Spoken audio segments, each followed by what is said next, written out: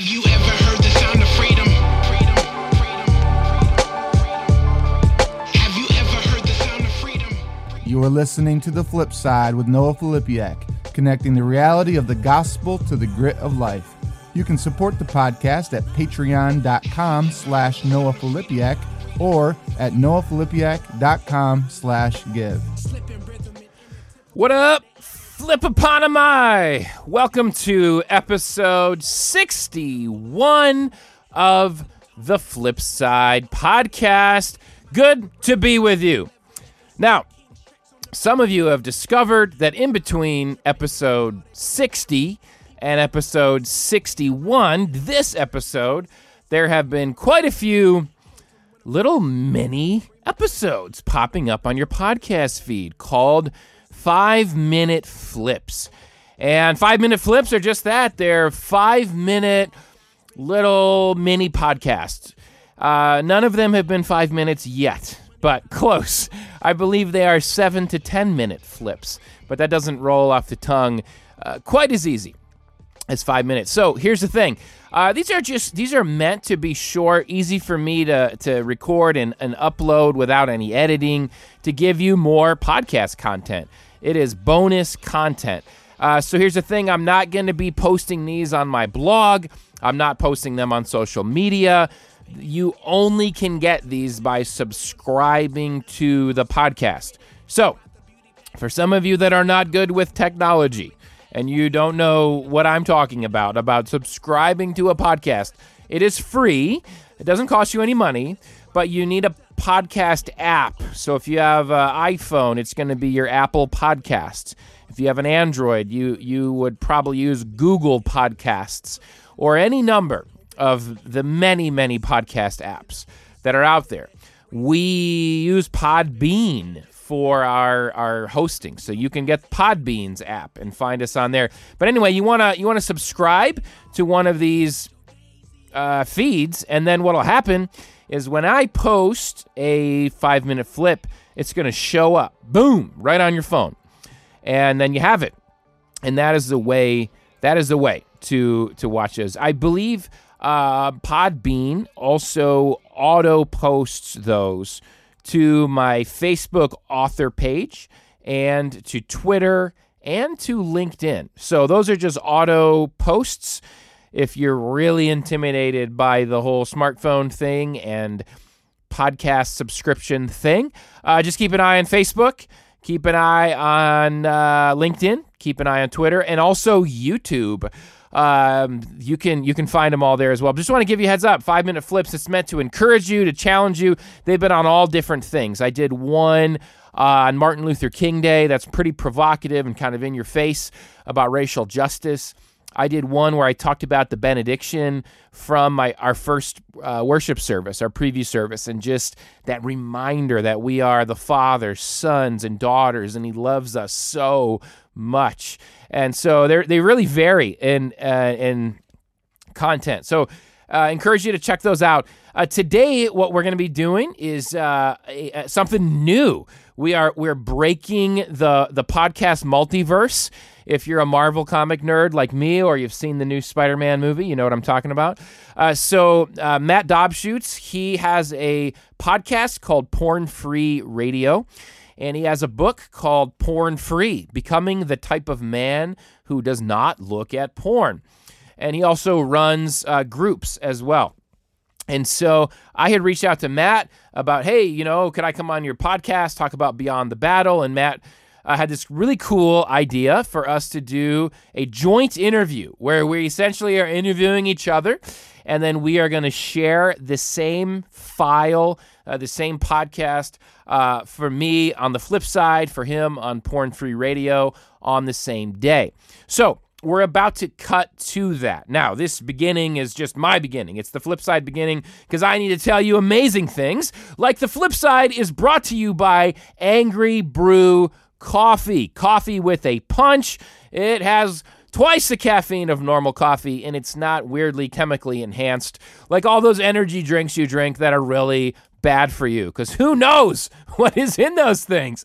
These are just beans that have been selected for people that like a lot of caffeine, and it's dark roast. And if you decide to support the flip side by supporting Angry Brew, use the promo code FLIP. Because quite frankly, friends, we want credit. I want credit for your purchase because we want Angry Brew to know that their investment in the flip side is a good investment, and we're very thankful that they are helping make this podcast possible. So go to angrybrew.com or fivelakes.com. You can get a bag of Angry Brew or a bag of Chris's Blend. Those are our two specialty brews for the flip side. Use promo code FLIP, and you will get 10% off your purchase, and you will be supporting the flip side if you use that promo code. One other thing, what do you think Matt and I are going to talk about today? Porn, yes. Porn Free Radio, a book called Porn Free, and you know my story. And if you missed episode 60, go check it out. I did part 1 of my story and talked about my story with porn and sex, and it's a good listen. You know, it's me being really transparent and vulnerable. And so it's a big topic with my book, Beyond the Battle, as well.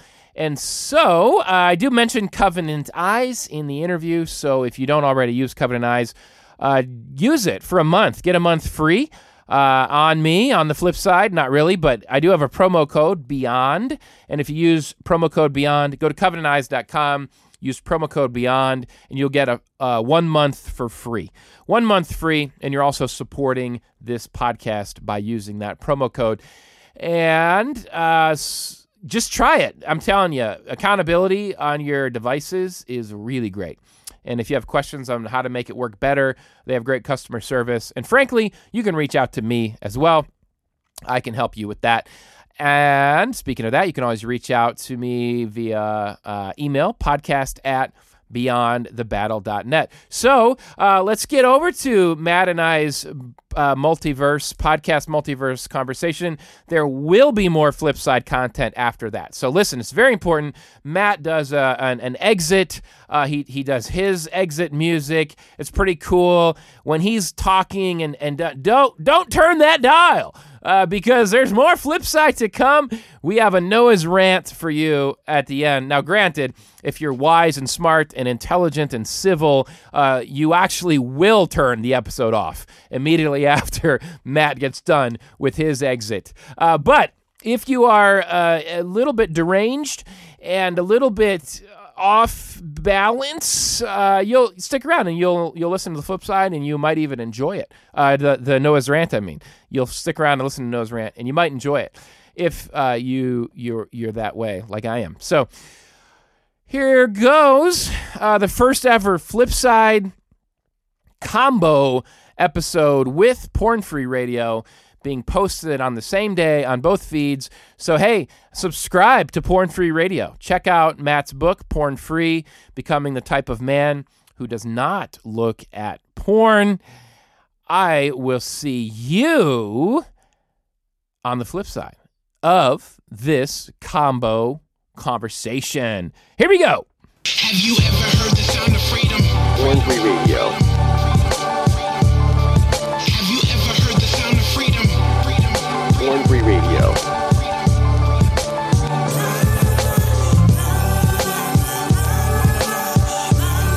Have you ever heard the sound of freedom?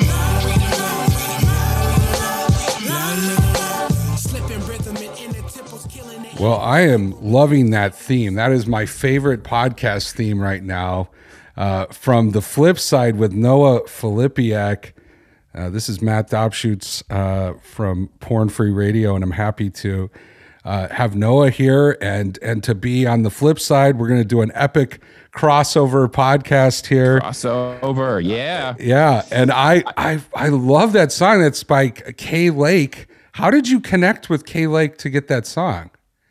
Yeah, Kyle was my youth pastor in Lansing when I was church planted and pastored in Lansing, and he's a good friend and just an awesome song, and it fits so well with the message of the flip side and your message as well. So shout out to Kay Lake for letting me use his music. I love that. I mean, I have a pretty good theme myself, but man, when I started hearing that, I go, what is this? What is this? And I actually, apart from the flip side, I like looked it up and listened to it and watched the videos and stuff. And so I just nice. The only thing I have a problem with, and you'll have to ask him about this, is I'm from Chicago, so he in the video is wearing all Detroit Red Wings, which I have almost a kind of a traumatic response to, like a PTSD when I see Red Wings. Yes. I have PTSD responses to three things in sports. The Green Bay Packers uniform. I literally shudder when I see it. The St. Louis Cardinals and the Detroit Red Wings. And sometimes the Detroit Pistons back in the day. Yeah. Well, you got to understand, so I'm an immigrant to Michigan. I didn't grow up here, and so I don't have a loyalty to the teams here. But the Detroit teams are all historically really, really bad.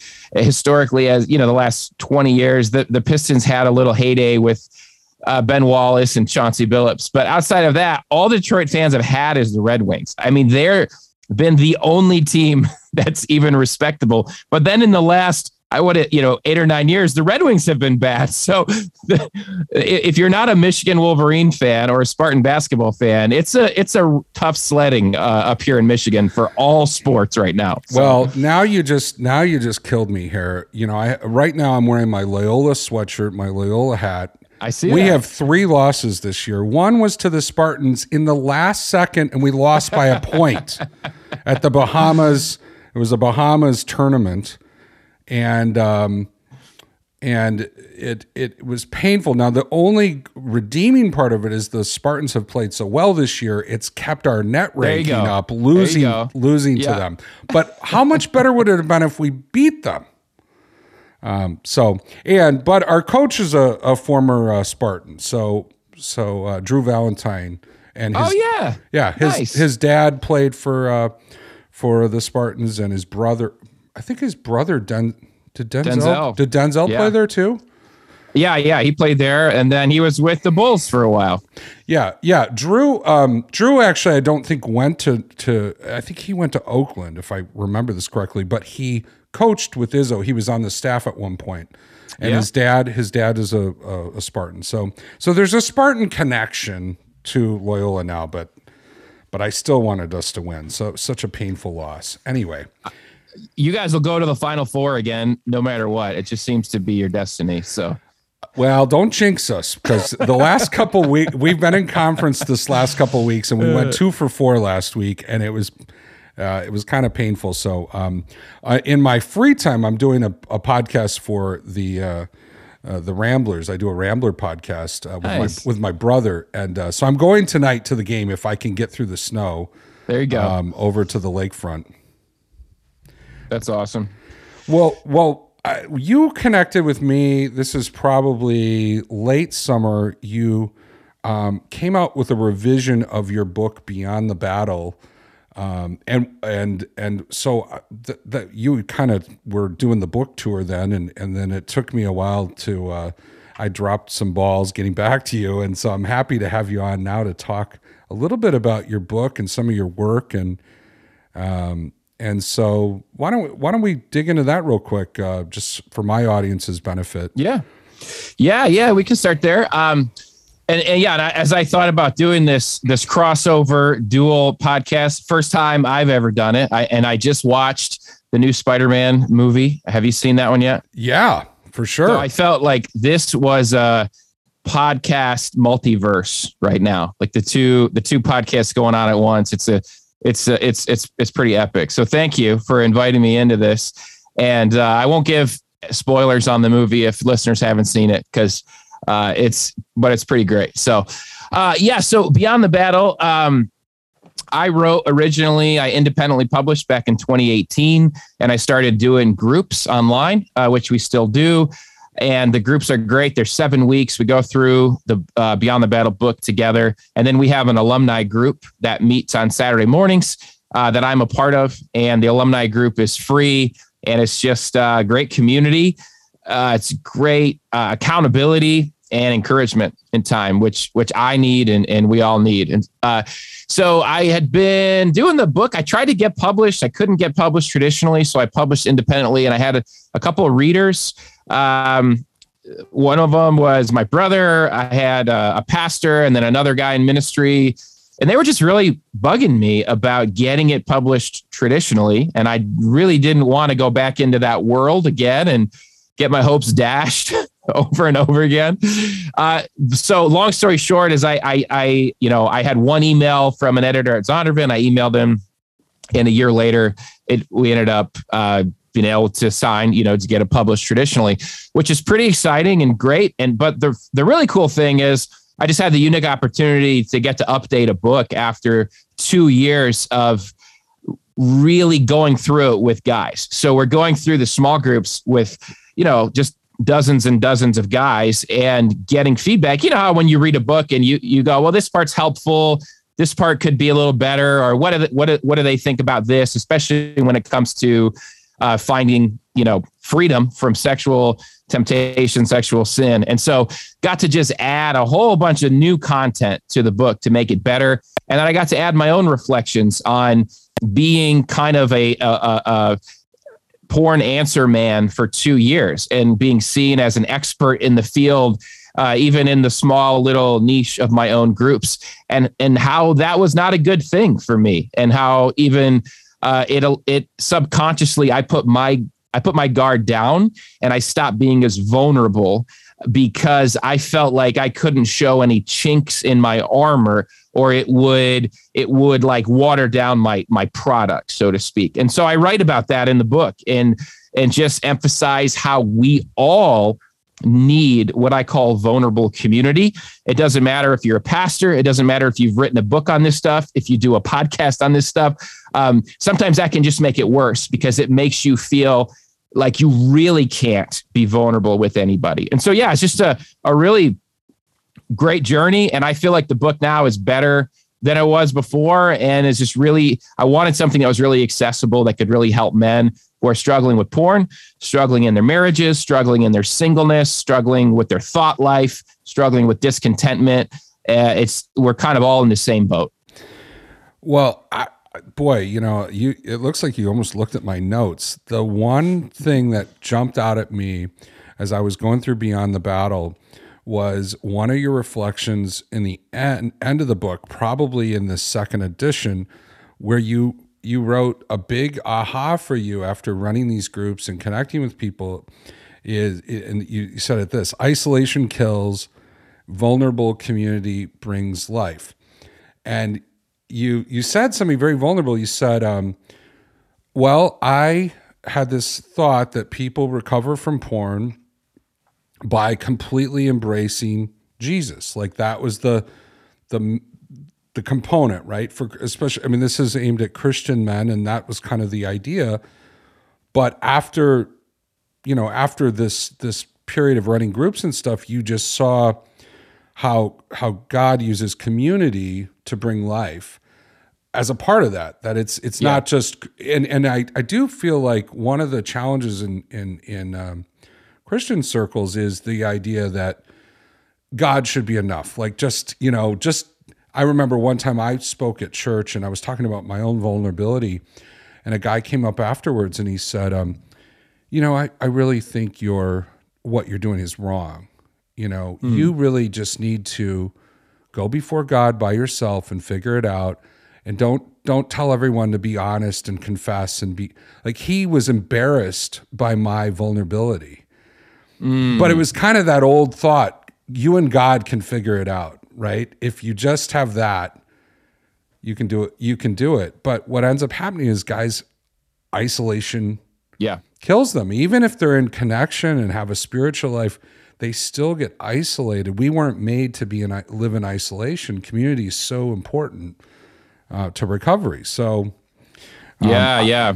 And I think with that isolation, there's arrogance in that too. And I think we can just spiritualize our arrogance. So, I can power through this with God. He can give me the strength I need. But really we're thinking, I can do this. I don't need your help, Matt. I don't need the help of my of my community to do this. I can do this on my own with God, and God never intended that. We're one of the most isolated cultures that's ever existed, in the U.S., and that was not the culture of the Bible, and it just was never his intention for us to do really anything in isolation, especially not try to get out of an addiction such as this one. Just from a pride point of view, I think it's also like this very selfish idea of, I want to recover without looking bad. Like, and one of my favorite quotes when I first got in recovery was by G.K. Chesterton, I kind of paraphrased his quote, but it's if anything's worth doing, it's worth doing badly. And why that was so freeing for me was, boy, I have not been doing this great by myself, and so I'm going to choose to look bad for a long period of time in order to get the good thing, Nice. And that's such a hard challenge because we're not good at asking for help. We're not good at coming out of isolation. We want to somehow solve isolation by staying hidden and isolated. Yeah. So it's like trying to, it's trying to like dismantle the master's house with the master's tools or something like that. It's like we're going to try to use the same strategy that kept us addicted to recover. So you and I are totally on the same page there. Now I have a question that I've been dying to ask you. Was the title Beyond the Battle a slight swipe at another popular Christian book that has dominated people's minds called Every Man's Battle? Was there a little bit of this is the next book that, was there some intention there with the Beyond the Battle title? Yes, there was. And what's funny is this was before I independently published. This editor was Zondervan that I ended up reconnecting with. We originally met at a little small writers conference in Grand Rapids. This was back when I had an agent, and she introduced me to him, and we were talking, and I had a title for the book that I was kind of, playing around with. But as I told him my story, he kind of came up with that title as a joke. And I said, I kind of like that, and kept it, and the rest is history. So yeah, and if you read the book, and I try to be respectful, but Beyond the Every Man's Battle book really did damage me a lot when I was in college. Was my single years. I got married really young, and there was just several things in there that I think when that book came out, it was early 2000s, and it probably on the Christian landscape, I think, was the first book attempting to really tackle porn. And so to that, I applaud them. But it's like technology. The first piece of technology that comes out, it's not the best. What happens is it gets better as revisions get made to it. And so there's just things in there that I think are really damaging. And I'm actually kind of sad that it's still a bestseller. And I'm hoping that maybe the new stuff that those guys are writing is better. But I went into my marriage with tons of entitlement. And a lot of it was in that book. It talks about if you don't look at porn, you focus it all in on your wife, you're going to have a sexual payoff.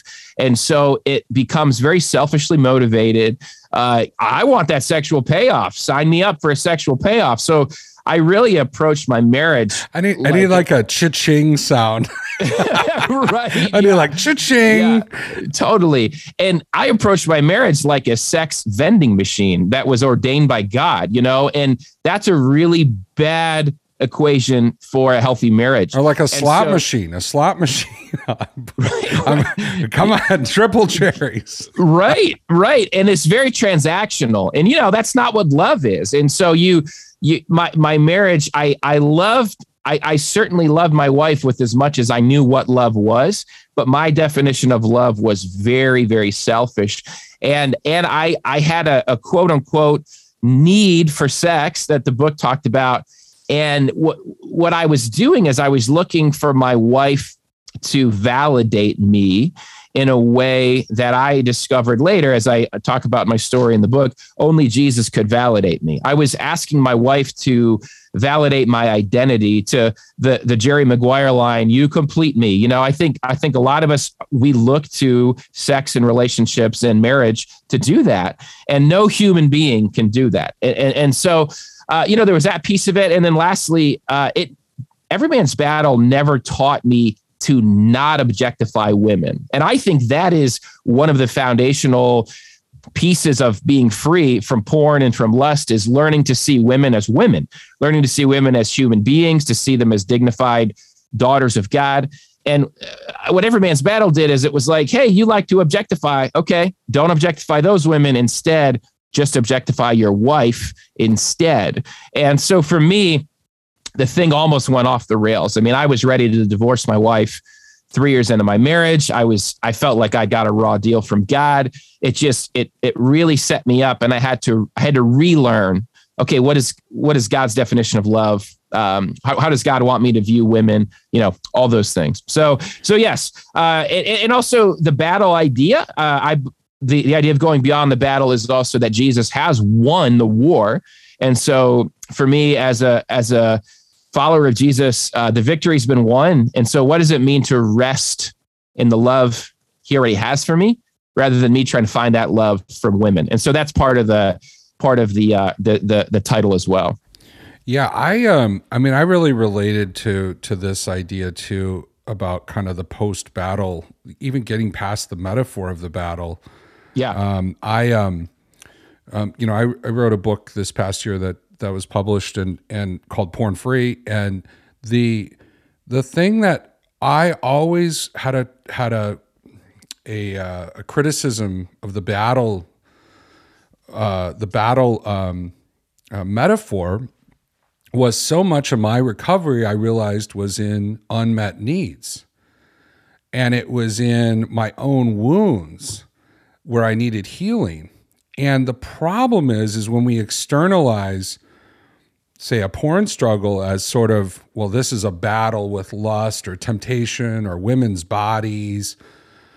When we externalize it, when we keep going to those things out of our own need or deprivation, we end up making the enemy our needs, because we don't want to sin, right? Or we don't want to we don't want to go down the road of lust, and we're trying to eliminate all lust from our lives, quote unquote. But we end up going, well, if I have a need, if I'm vulnerable, if there's a wound, if there's something in me that's driving this, well, I can't have that because I don't want to sin. And so we end up making ourselves an enemy of our own, kind of recovery, because we're not comfortable with our needs. So if that's the thing that always drove me crazy. Who are we fighting? Are we fighting some external, demonic force, or are we fighting our own needs? And if we're not meeting our needs, how are we ever going to be free? Yeah. Yeah. And what are those healthy ways for those needs to be met? And there's so much of that in the Christian world, where I think we're just I was always pointed towards marriage. Marriage is where you get those needs met. Marriage is when you get those needs met.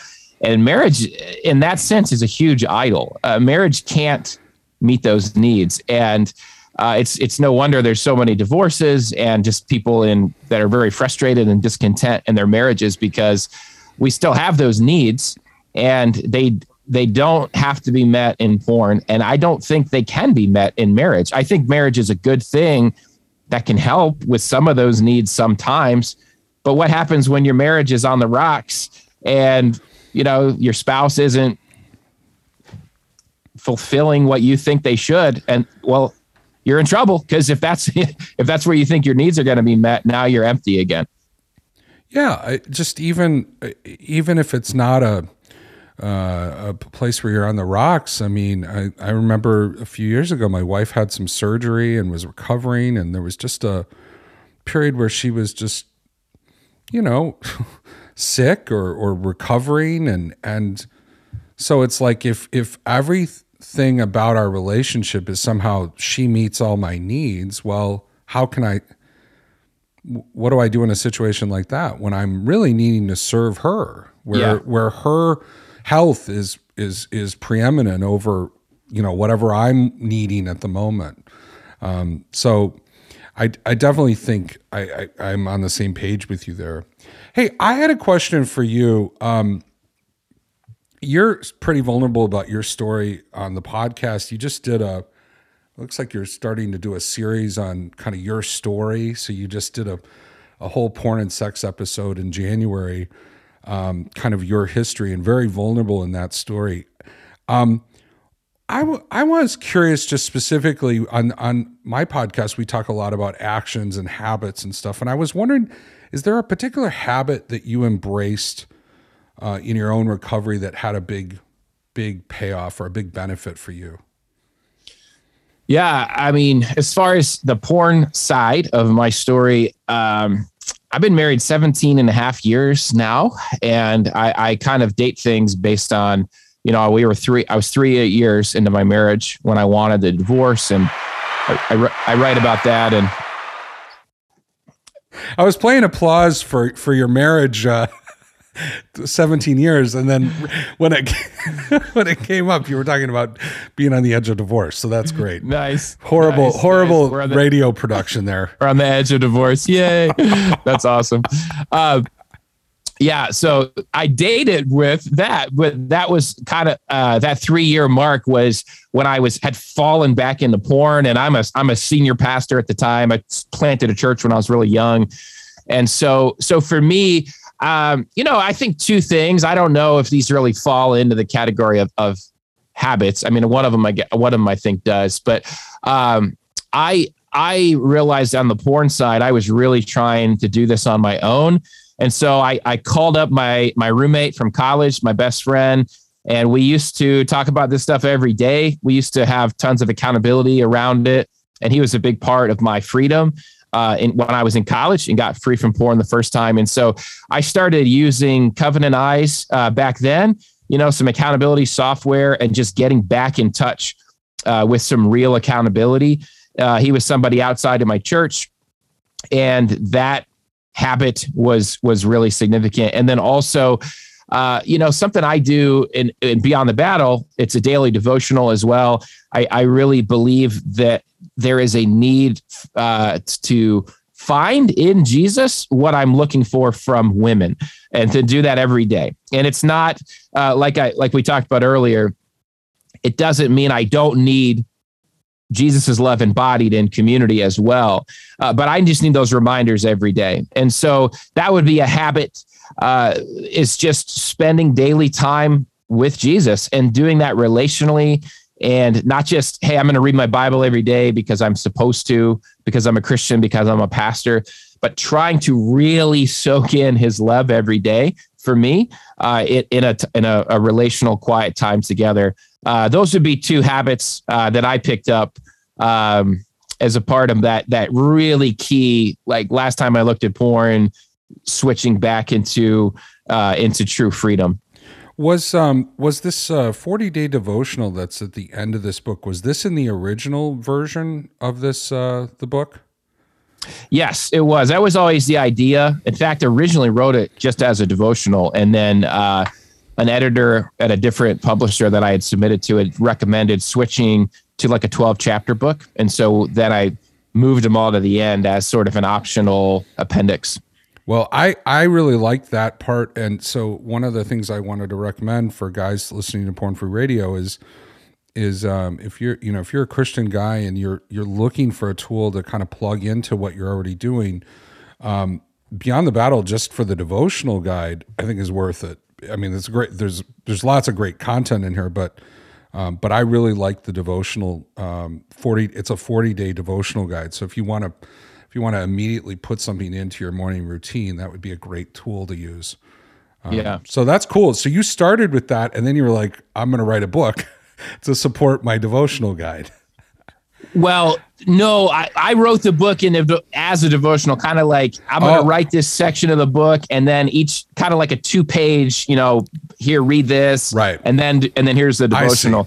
But the genesis of the book really came out of, like, I was preaching and sharing my story, and I would preach on porn, and guys in my church would ask me for books. And, I didn't, at the time, I just didn't have, outside of Every Man's Battle, I didn't have a book to recommend to them. And that's really where God prompted me to first start, writing the writing process. But let me turn it back over to you, Matt, because my listeners on the flip side don't know you and don't know Porn Free Radio. So let me kind of back up a little, tell us a little bit about your book, Porn Free, and about Porn Free Radio. And then I'd love to hear, your habits and things that have really helped you out. Sure. Yeah. Thanks for reminding me we're doing both podcasts. I forgot about that.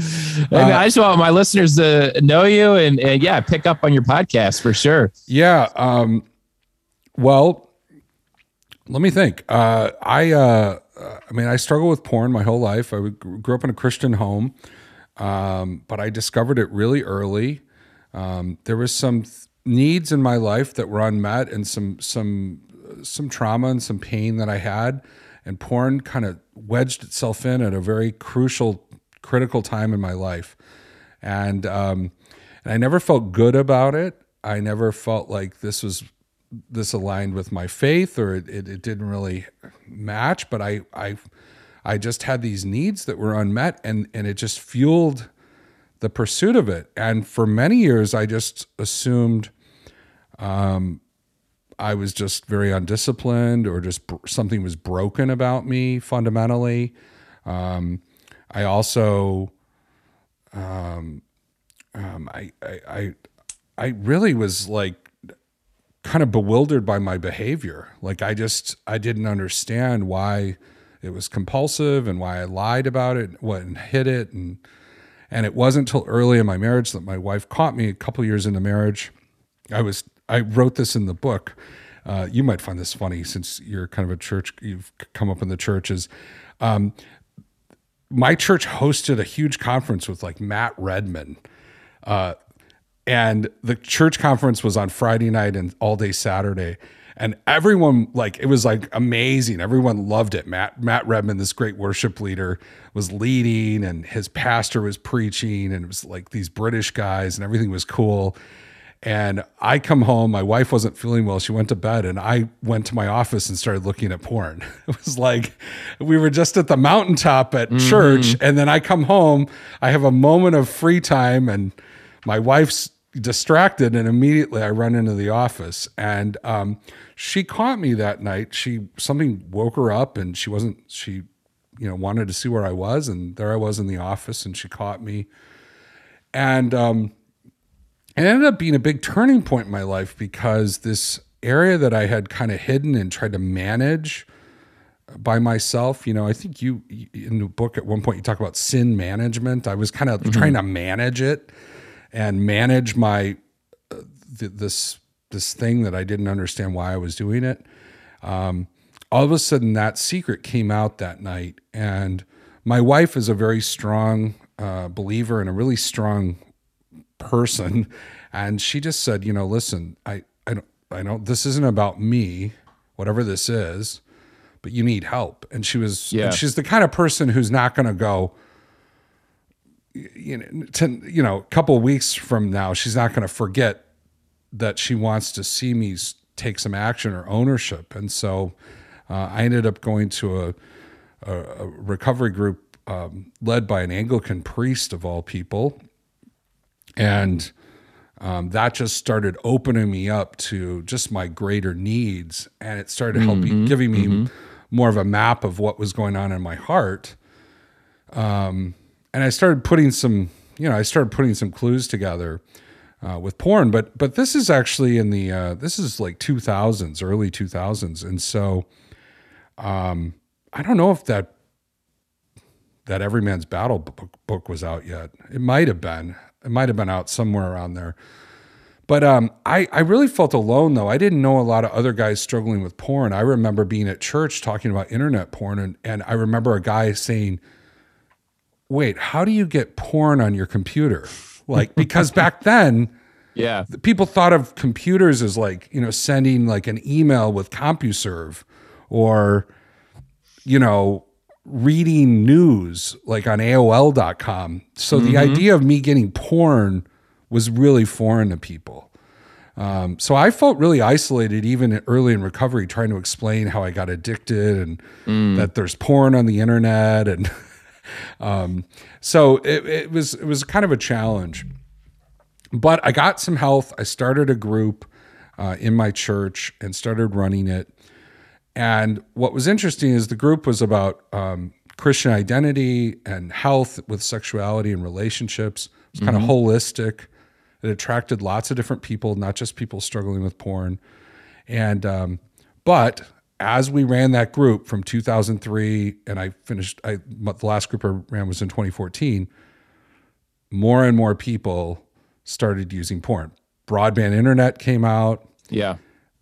People started having smartphones, and all of a sudden, men and women who had been coming to us for childhood sexual trauma, or who had been coming to us, because of gender dysphoria or other challenges that they had in their sexuality, all of a sudden they would also say, "And I'm struggling with porn."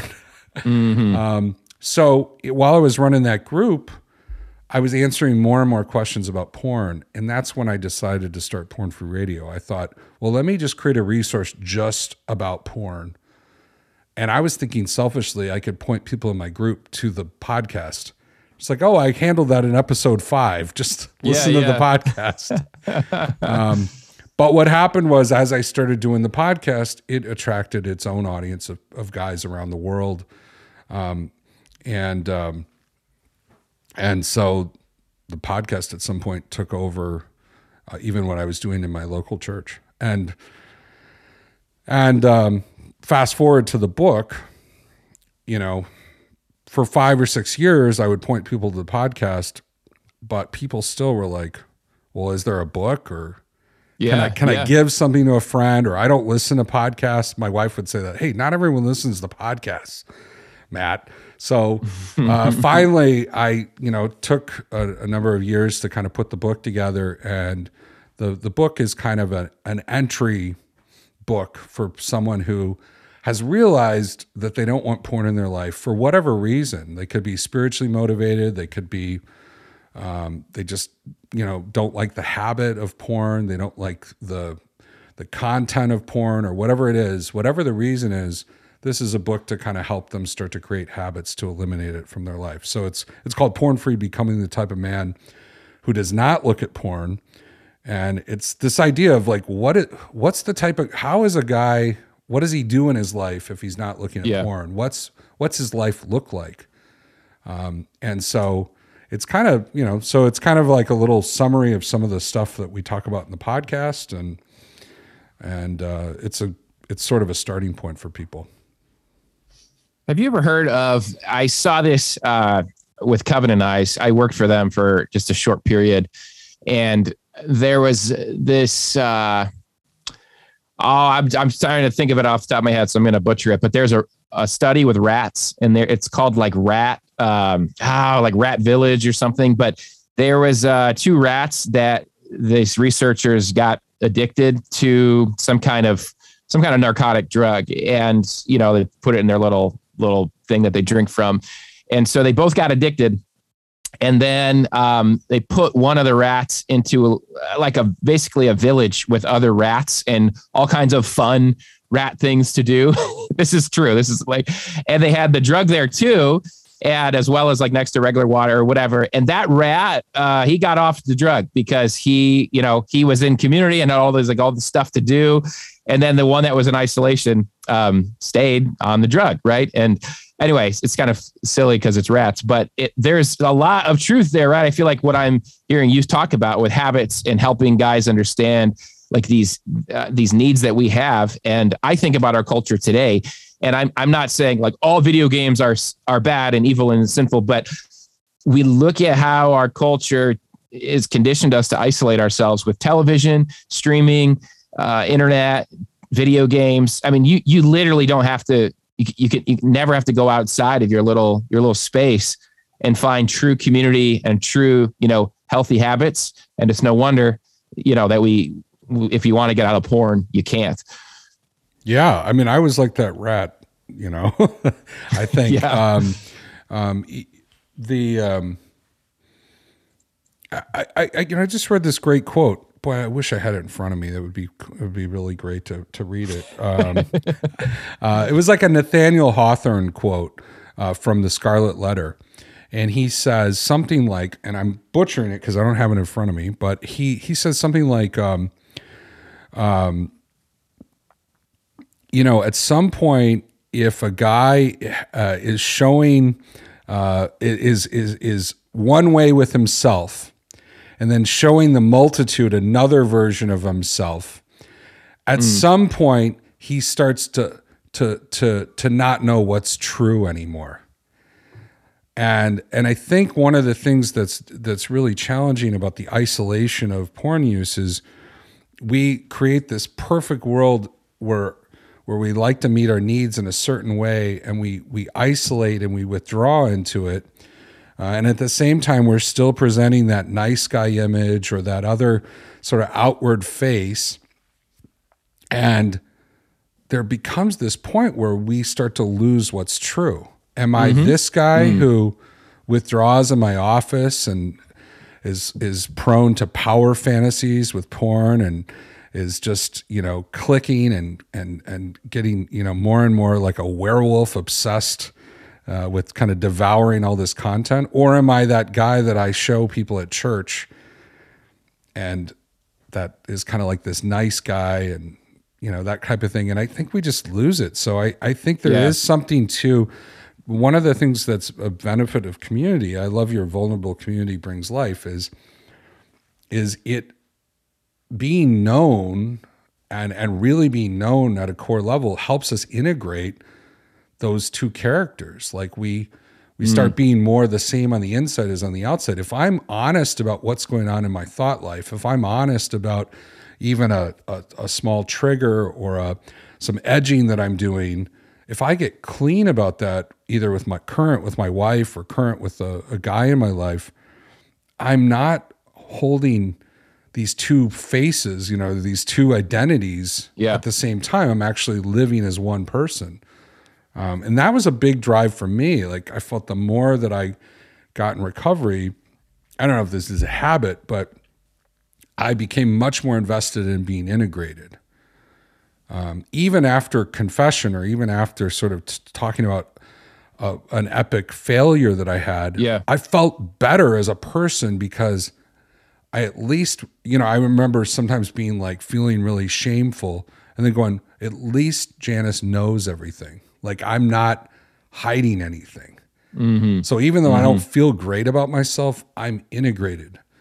And when I would start to lie or edge or do some things that were unsound or unskillful, I almost felt like, and I'm doing this example, I almost felt like, you know, I was pulling apart a little bit. I was starting to disintegrate back into those two characters. So one of my biggest reasons to continue to work hard on being the type of guy who doesn't look at porn is not wanting to go back to living that divided life anymore. Yeah, that is so good. And that was, I'd say the main thing I added to this new edition of Beyond the Battle is this idea that when you're in vulnerable community, you can confess those things to your vulnerable community, to your community, and you receive love back from those people. So you've confessed this, you know, shameful thing that you've done, but instead of experiencing shame from that, you experience that you're actually loved, and you start to then internalize, I'm actually loved. I'm truly loved. And so I, as a Christian, I believe I'm loved by Jesus in this very pure, amazing way that I don't deserve. But now I have human beings who are embodying that love to me. They're looking at me in the eyes. You know, they're maybe they're hugging me, or they're touching my shoulder, and I can feel and experience love in real time, and that starts to actually change my brain of what I believe about myself. You talk about that being that integrated person. it's oh man, that's the beginning of the path of freedom, when you can be that integrated person. And I think what you're experiencing is love. You're experiencing, and I'm loved. So maybe I don't have to go look at porn to feel like I'm loved, because maybe I already am. And so that's a pretty cool part of the process. Yeah. And I'll add on to that. I was listening to an interview with Brene Brown, fellow podcaster, although her podcast is on hold right now. But she said something interesting. She said, we all want empathy. And the way she defined empathy was being known and understood. But the way that you get empathy is by giving empathy, by seeking to know and understand one another. And this is one of the powerful things about community, is you're not just showing up to get something, right?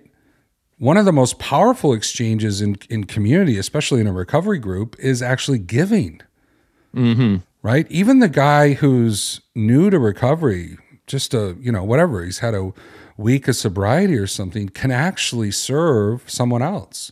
He can make a call. He can ask how someone's doing. He can lean in, and that's actually empowering. And by giving empathy, he starts to experience empathy. And that's the case with a lot of stuff in recovery, is as we sort of identify a need, whether it's connection or whether it's empathy or whether it's love or care, a lot of times as we lean into that, as we start to serve others, we get that back. That is so true. And it creates a culture.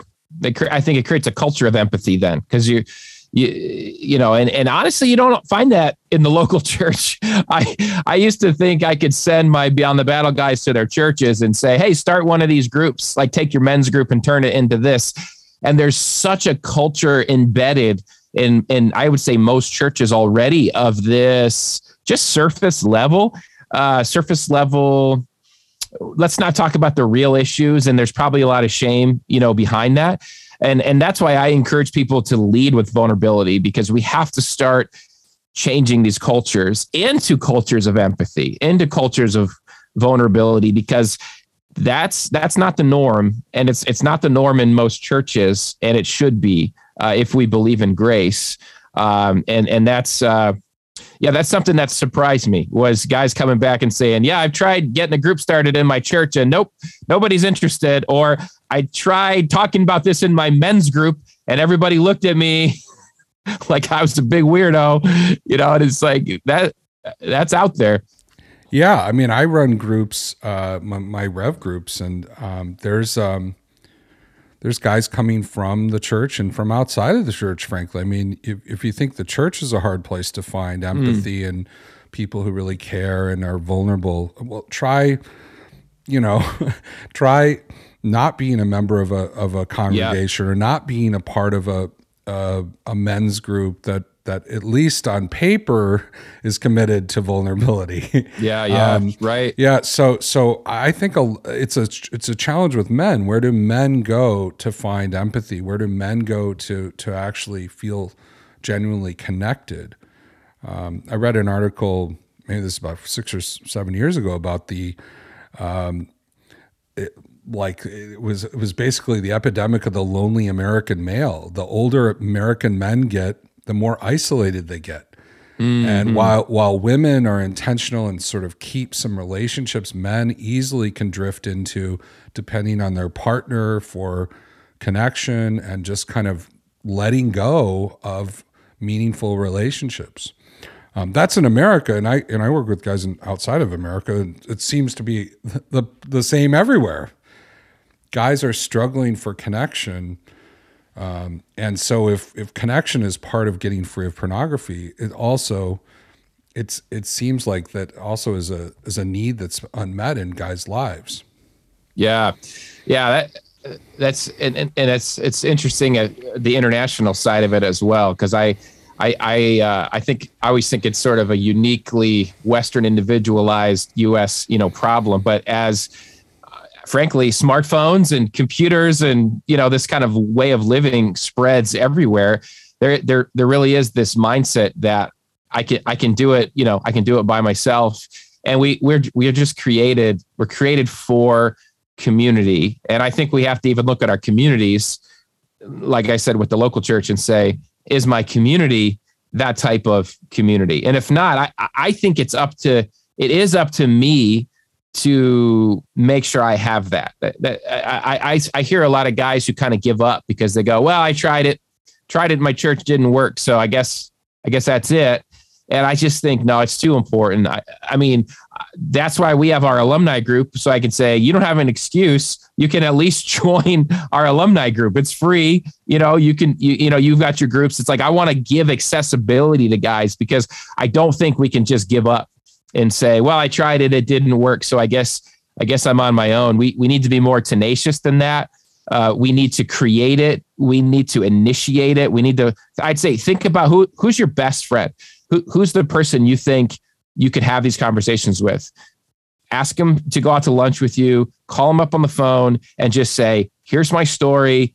I need somebody I can talk to regularly about this and see if you can set it up as a rhythm, set it up regularly. Don't just think you're going to do it when you need it, because then you'll never do it.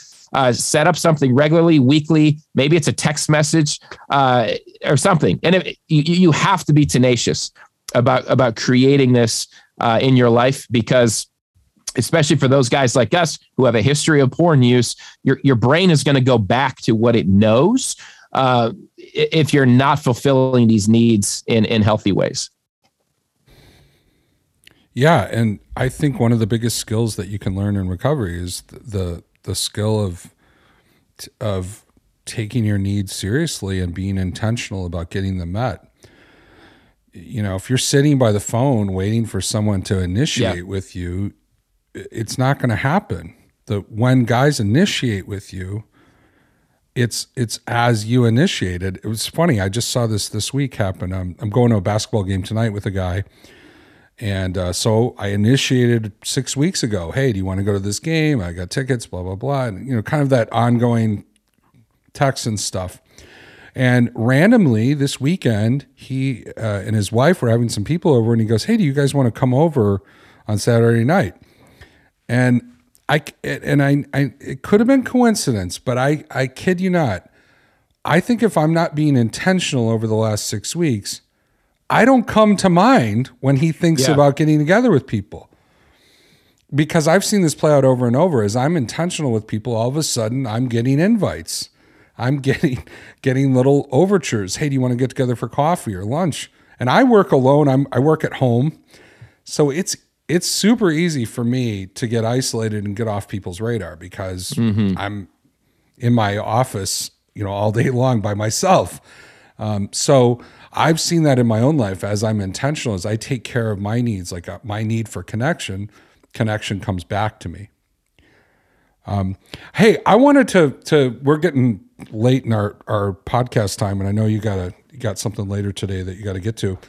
I wanted to ask you kind of a final question. In Jay Stringer's book, Unwanted, he kind of ends the book by saying, freedom is great, but what's your freedom for?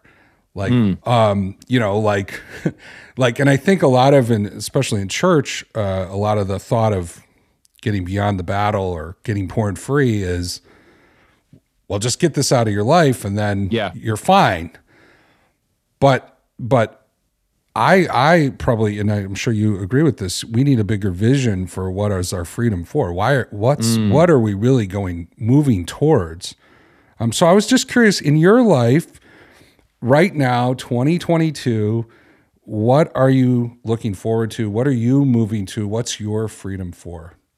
Yeah, that's a great question. And I know your audience isn't all, Christian, but so forgive me in a sense, I have to sort of answer this. As I've put together this in my head as a pastor, and I've helped myself and guys, break free from porn. I've begun to see the idea of discipleship, so following Jesus, where porn is like a hole in the boat. And, if the hole is there, and you could use this metaphor in other ways, I think too, but if the hole is there, the boat's just going to keep filling up with water, and the boat's not going to go anywhere. The boat's not going to do what it was designed to do. And so a lot of the church, my church background, we'll talk about, if porn is talked about, which is rare, but it'll be talked about, don't do that, don't do that, don't do that. And let's say you get rid of that, habit, and you've fixed the hole in the boat. Great. The boat still is meant to go somewhere. And so for me, something I've been talking about on the flip side, as of just yesterday, I've been doing these little 5-minute flips when I can, and posting these little kind of mini episodes. And I was talking about the kingdom of God and about how Jesus, Christians today, we're often just so fixated on getting to heaven. And meanwhile, Jesus in the book of Matthew, he talked over and over again about how the kingdom of heaven is an eternal place, but we as Christians are meant to bring it here as well. And so think about in the Lord's Prayer, he says you should pray that the way things are done in heaven, God's will in heaven would be done here. And to me, that's my exciting mission for as many years as I have on this earth. Hopefully I'll get it 50 years, and I want to help bring the way things happen in heaven. So God's will in heaven, there's no poverty, there's no racism, there's no unforgiveness, there's no hunger. And he says, bring that here, bring that to Grand Rapids, Michigan, bring that to Chicago, Illinois. That's exciting to me. And it's bringing that, yes, to my family, my wife, my children, but to my city, to my neighborhood, being an agent of reconciliation, of God's reconciliation of systemic sins that plague our society. So to me, it's this big picture. I'm a part of bringing heaven here. And if I'm looking at porn, that's a hole in the boat.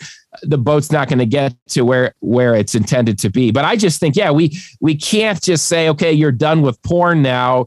Great. Leave the boat in the harbor and let it rot for the next 50 years. And so maybe for listeners, the metaphor is different for you on where that boat is headed. But I think that metaphor works well in that a hole in the boat is bad. But once you get the hole fixed, let's get this boat going. Let's get some wind in the sails. Let's start paddling these oars and let's get to a destination, because that's life. Life is meant to be, have purpose to it.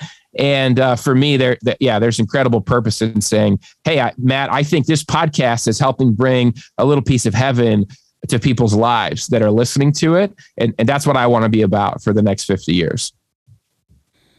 Oh, I love it. And one of the things that I think is even that I can even see in your work, and I haven't been to your church plant. I know you guys just started in January. One of the things I see in your work is a lot of creativity. And I think that really is a sign. Outward creativity is a sign that the hole in the boat is plugged. Because when the water's filling up in the boat, the last thing we're doing is being creative and having the energy to actually even do podcasts or to do art or to do music or to preach. I mean, all those things require so much, or write books, for example. Yeah. All those things require so much. And so if we have a leaky boat, or if we're filling up with water, we don't have the capacity to show up like that. But when we are getting our needs met, and when the boat is kind of has integrity, that word integrity that Christians use all the time, it really means intact. Like the hull of a boat has integrity, meaning there's no cracks. Yeah. And another metaphor I love is it has integrity under the water, meaning the parts you can't see are still, there aren't holes in. So when that happens, then it gives us this greater vision for what do I want to see happen here. And it could be in your family. It could be in your marriage. It could be in your business. It could be in your ministry. It could be in your own creativity and pursuit of passion, harmonious passions, things that actually give to your life, and actually, it could be in serving others. There's all sorts of things that we could be called to as we, when we have the boat hole plugged in. So, Yeah, absolutely. Yeah, and to be that integrated person that you said is such a better feeling than living that double life. That is just no fun. Nobody wants to live the double life. It's brutal. Well, let's pack it in. Let's pack it in. Podcast multiverse. We started with your theme. I'm gonna end with my theme. How about that? Let's do it. All right. Boom. Porn Free Radio.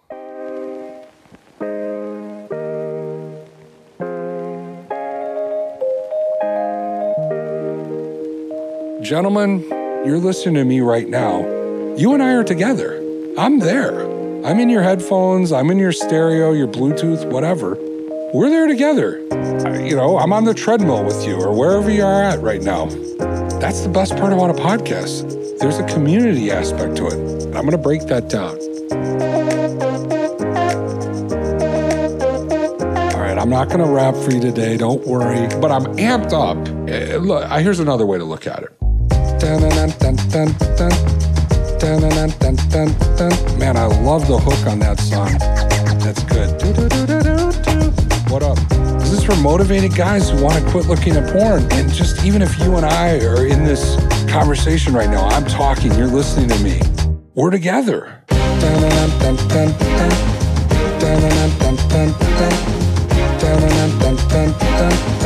Yo. I'm saying, dude, come on, man. I want you to feel good enough. I want you to feel loved at your core. I want more for you.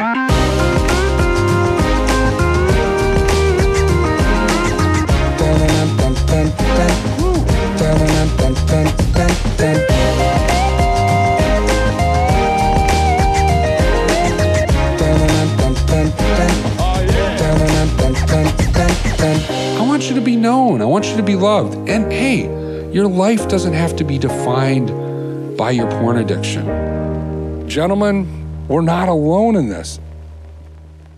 Welcome back to the flip side.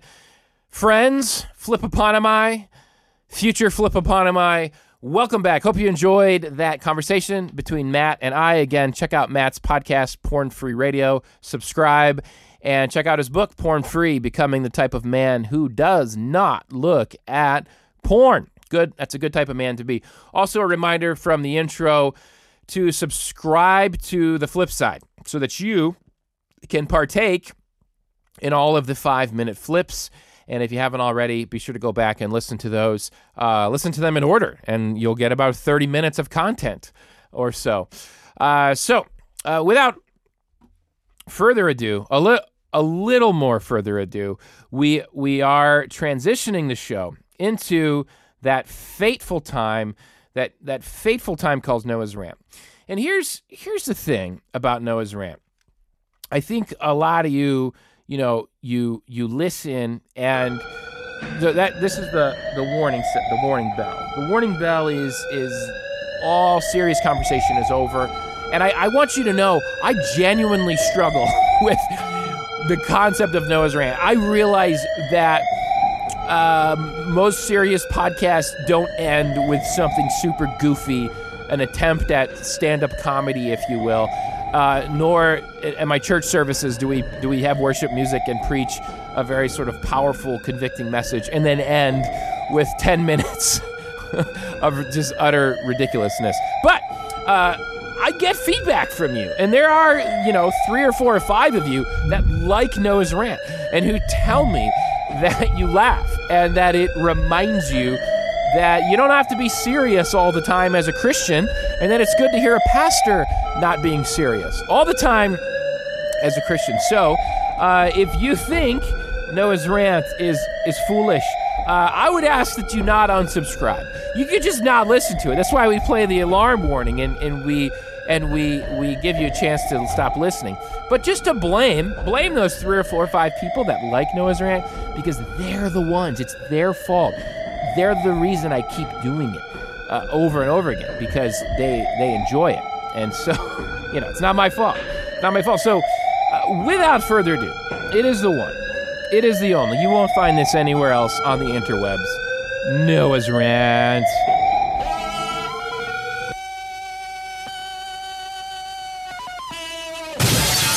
Noah's Rant. All right, so today for the rant, it's good news. It's good. Sometimes the rant we just get ranty, the blood pressure starts flowing, and you might be driving, and next thing you know, you're screaming. Your fist is to the sky.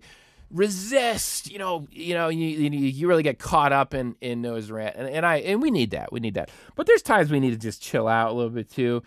This isn't really going to be a rant. It's going to be more of just a discussion, more of just an observation. So last Saturday I went bowling, baby, bowling. I have not been bowling in a while. It's been a while. It's been a few years. I remember my church in Lansing. We did sort of a get together, bowling night. It was pretty cool, pretty fun. It's probably been 4, 5, 6 years since I've been bowling. And actually, it's cool. I bowled with some Beyond the Battle guys. So shout out, Noah's Rant, shout out to the BeyondTheBattle.net alumni and sales pitch. As you heard from Matt and I's conversation, join a stinking BeyondTheBattle.net group. Go to BeyondTheBattle.net. We have scholarships. You can pay whatever you can pay and get in a group for 7 weeks. Go through Beyond the Battle with a group of guys, with a leader, with me, and then jump into our alumni group. And we're building some great friendships in our alumni group. And some of us live in Michigan and live close to each other, and we're starting to hang out, which is really fun. So we met up for bowling midway with some guys, because why not go bowling? What else can you do? So let me just start by shout out. Shout out to bowling. Matt and I just talked about developing habits and having community.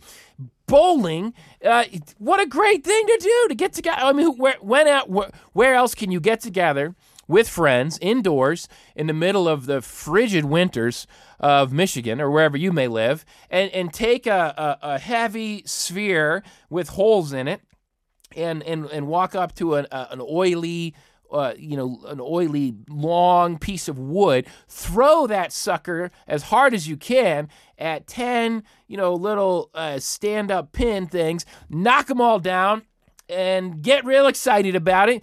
Give some high fives to your friends, and wait to do it again. It's fun. It's fun. So here's the thing. I haven't been bowling in a long time, and it was... I'm just going to observe and talk about bowling, and this is going to be very offensive. So if you're a bowler, if you're in a bowling league, I'm serious. You probably want to just click off the podcast right now, and we'll see you next time. I'm just talking about. I'm just gonna get myself in trouble here. I'm just telling you in advance. So I'm bowling, and I'm walking to bowling, and you're like, "Whoa, yeah, baby! I forgot about bowling culture. Bowling, it has its own culture." And you walk in there, and you're like, "Yo, like." There's hardcore bowlers here. I mean, I'm talking about people with bags. People's got bags on wheels. I remember you could have your own bowling ball, and that's cool and all. I mean, when you go golfing, everybody has their own golf bag. Nobody's renting golf clubs from the pro shop. Nobody's renting golf shoes from the pro shop. It's like, yo, you got your own stuff. So respect to bowlers that want their own stuff. But it used to just be a little bag with a ball in it and your shoes. No, these people are wheeling in. They got wheels, like suitcases full of bowling stuff, stacks of bowling, multiple balls in one thing that they're wheeling. Shout out to our friend Dave, who's in our group. Oh, Dave is great. He is so hilarious to watch bowl. He's got a rosin bag. It's got his name on it. He had a screwdriver, and in between shots, you'd be sitting there, we were all talking, and he's got his screwdriver in the holes of his ball, and he keeps making these little adjustments, and I'm thinking, what on earth is he doing to that bowling ball with a screwdriver? So he would go up to bowl, and he had this little green towel, right? And he's like using it to wipe his hands off and to wipe his ball, and then the air, that air flows out of where the ball chute is, and he's got his hand on there, man, and he's got this thing down. He's going, his little shimmy, his little hip shake, and his booty goes one way, and his leg goes the other, and his hand goes up, and he is spinning that sucker like the pros. Thing spin, and he's good. He had, I think, 6 strikes in a row at one time. And so just mad respect for hardcore bowlers like Dave. But it was I just made fun of him the whole time while he was up there to the other guys. And what I observed about bowlers is, it's kind of people that they're probably not. And if I tried out for the Detroit Pistons, I'd probably get cut. If I tried out for the Detroit Lions, I probably wouldn't make the team. And I get that feeling about most folks at the bowling alley. It's like, but when it comes to the bowling, they're really competitive and they're good at it too. And you just gotta go, this is fun. This is cool. You got some bowling. I'm telling you, I'm being. There's all these little lines on the scoreboard, little taglines about bowling that would come up, or bowling. It would say, bowling is the fastest growing, high school varsity sport. And I'm not really sure. I think bowling is a really good activity. It is a fun activity. I know it's in colleges, and mad props to good bowlers. I'm not sure it's a sport. I'm not sure. So honestly, I know Noah's Rant is it's polarizing, right? I mean, we take on culturally hot button issues at Noah's Rant. Like, is bowling a sport or not? I'm pretty sure it's not. And I would be happy to hear the opposing viewpoint on that. But we're bowling, and one of the things that would come up on the screen, it would say, you burn 100 calories during a game of bowling. Kind of like, yeah, that's right, man. We're exercising. We're bowling. Well, I'm burning 100 calories doing this. And first of all, 100 calories, that's not very many. I think you might burn that many maybe brushing your teeth. I'm not sure. But I think if a pack of M&Ms has 250 calories in it or something. So anyway, my point is, but yeah, great, you're burning 100 calories. But then you look at the menu at the bowling alley. Literally, the menu is in categories. One of the categories was called fried, and everything under you get was fried. Another category was called bread. I think it was called on bread. Something like that. The next category was called nachos. And, we're at a bowling alley, and so people are eating pizza and nachos and everything fried and pitchers of beer. But you're burning 100 calories per game. It's okay that you're consuming 3,000, but you are burning 100. So just, hey, man, keep rocking on. You just keep going. Keep rocking on. And it is, I probably need to stop there on my observations about bowling. It was a genuine fun time. We're gonna start a Beyond the Battle bowling club, bowling league. I really, as far as hobbies, things you can do with your friends, good time. I really laughed. I really laughed at certain things when it's not your culture, right? When it comes to a subculture, and people just take it so serious. You're not supposed to bowl next to the person that's next to you, and I hate that too. It gets in my head, so I wait, and I'm waiting for the guy next to me, and he's like, no. Go ahead. I got to get set. I'm not set yet. I'm going, yo, that's serious. I don't know what you're talking about getting set. And he's literally like shimmying his little foot into the ground, and his little butt is going one way, and his hips going the other, and his belly and his elbow, and he's legit getting set for this shot. and I don't think I watched his shot. He wasn't very good, but he was really serious about his bowling, and I love that. I love subcultures in that way. And man, shout out to the bowling subculture.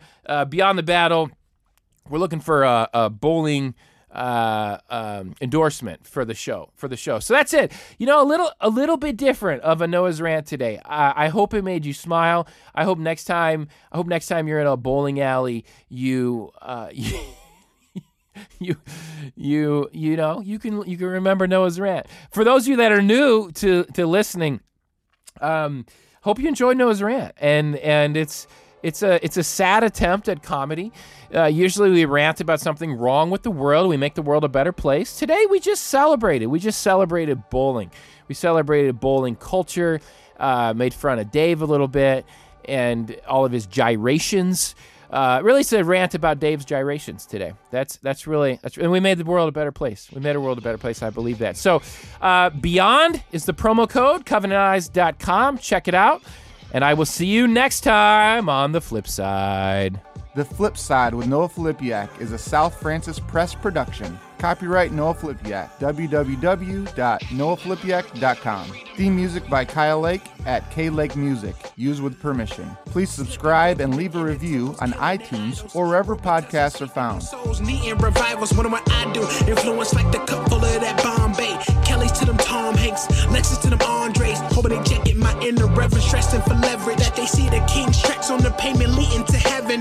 Yo, dripping in that gold that don't perish. People selling fake, see the green around their belly. Taking refuge in his hands, see his palms, my living quarters. Close them when I'm finished, then it's time to bring me closer.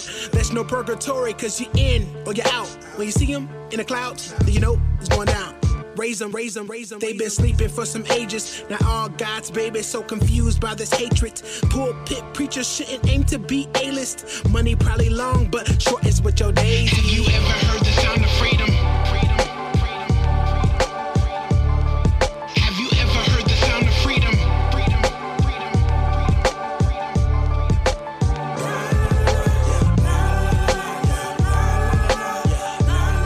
Have you ever heard the sound of freedom?